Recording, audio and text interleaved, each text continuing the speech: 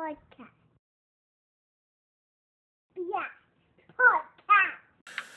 Hey yo, what's going on out there? It's your boy G Guns, aka Gregory Guns, and right now I'm listening to the Blast Podcast. My guy DSP, make sure you check that out. 845 in the building.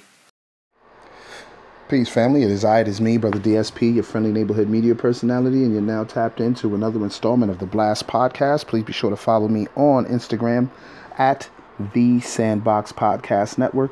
Please be sure to click the link in the bio. It'll take you to a link tree, and on the link tree, it'll have everything affiliated with the Sandbox Podcast Network. You definitely want to select the first option because that option takes you directly to the website. With that said, welcome to another audio episode of the Blast Podcast. This is Season 3. Season 4 will begin at the top of 2023. But this is a topic that I wanted to discuss. I know it's a very touchy topic. You know, you've been seeing how it's been weaponized. I'll use that. How it's been weaponized to the point where even trying to have discussion on the topic, I guess, would get you quote unquote canceled or whatever you want to call it. But I'm not afraid to have this conversation because one, I'm equipped to have the conversation. Two, I'm not signed to no big machine that would possibly tell me, no, you can't talk about this. Right? So I wanted to take this opportunity to discuss this. And the topic at hand is anti-Semitism. And I also incorporated anti-blackness because it's a dynamic between two collectives. And between the two collectives, there's a sub-collective. And when I say that, because there are black folks who identify as being Jewish. They follow Judaism. They do the practices. They respect the culture and all that. But they're still black people. You know what I'm saying? So that's why I want to have this conversation, because I noticed that anytime someone is quote unquote waking up to who they feel that they are. Me personally, I don't identify as an Israelite, but I know plenty of people who do. I don't identify as that because I'm not someone who follows religion, right? So I don't really do the religion thing. But if you do, and you're entitled to follow whatever belief system you want to believe. And what I've noticed is that when there are folks waking up from this collective, my collective, I should say, the black collective, and they talk about Israelites and Judaism, and for some reason, it's automatically deemed anti-Semitic, right? And that's somewhat unfair, because why would they say that's anti-Semitic? If you understand what a Semite is, the people having those discussions can identify with those Semitic people. So why is it anti-Semitic? Is it because you're trying to control the narrative of what being a Semite is, or what being anti-Semitic is? You know, it's just weird. But the reason why I threw in anti-blackness is because I noticed that anytime it's someone that's part of my collective having this discussion or trying to wake people up towards that light, they're deemed anti-Semitic. And I'm like, wait a minute, what is that? Is it that you don't want a particular group of people within this? Because we can go to the original story. We can go to the who or what the original people look like if we want to be petty, right? Since we're taking it out of the realm of religion where everything is ambiguous, it shouldn't matter what race you are. But now, when we get into this conversation, the anti-Semitic, anti-blackness conversation, it becomes political. And what you're noticing is that, for example, Kyrie Irving didn't say anything. All Kyrie did was share a link.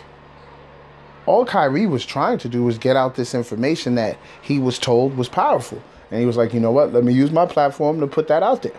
I mean, people have showed it in their theaters. It's on Amazon. But the minute Kyrie made that post, the powers that be that, I guess, fund the Brooklyn Nets, fund the NBA, they wanted him silenced. They wanted him disciplined in front of millions.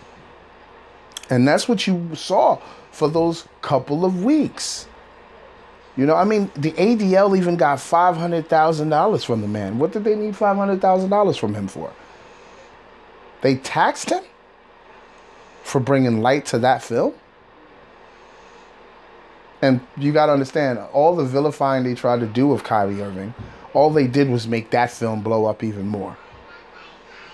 You know? It almost makes me think, did Kyrie do that on purpose? I don't know. I'm not going to say he did. But I'm like, did he know that this would create such backlash to where all he had to do was post it and not say anything? And he knew that it would blow up because of the vilifying? You know what I'm saying? The demonizing that's taking place. They tried to demonize that man. They tried to make Kyrie Irving look like the scum of the earth because he shared a link. That should tell you something. And that's why I have to dive into the anti-blackness. Is there an anti-blackness within that culture? But you can't say it's that culture because there are black people within the Judaism. There are black folks that practice Judaism. You know what I mean? They make their trips to Israel to pay their respects. They do all of that. And they look just like me. So I can't say it's the culture, but I would have to say, is it a few radicals that are in power that is creating this anti-blackness within this paradigm? Because I don't want to say the culture. I don't want to say the culture. The culture is not.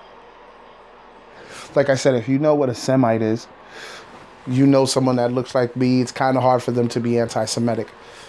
You know what I mean? Unless they're just being, straight disrespectful towards the culture, towards the religion.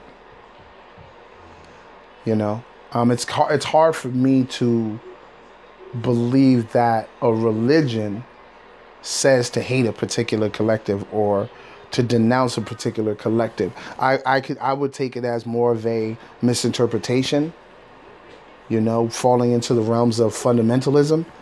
You know what I'm saying? When you're dealing with fundamentalists, you're dealing with people that either misinterpret what the word is saying or taking the word exactly for what it means. And that can be dangerous as well because in the books, it's very metaphorical.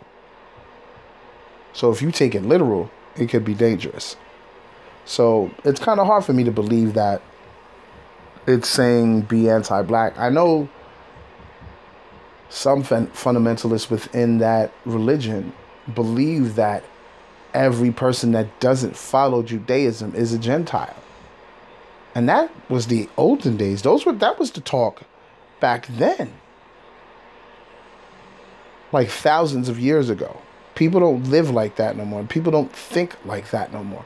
That way of thought is archaic. But there are still people that uphold that. Like I said, fundamentalists. Every religion has fundamentalists. Don't let them fool you.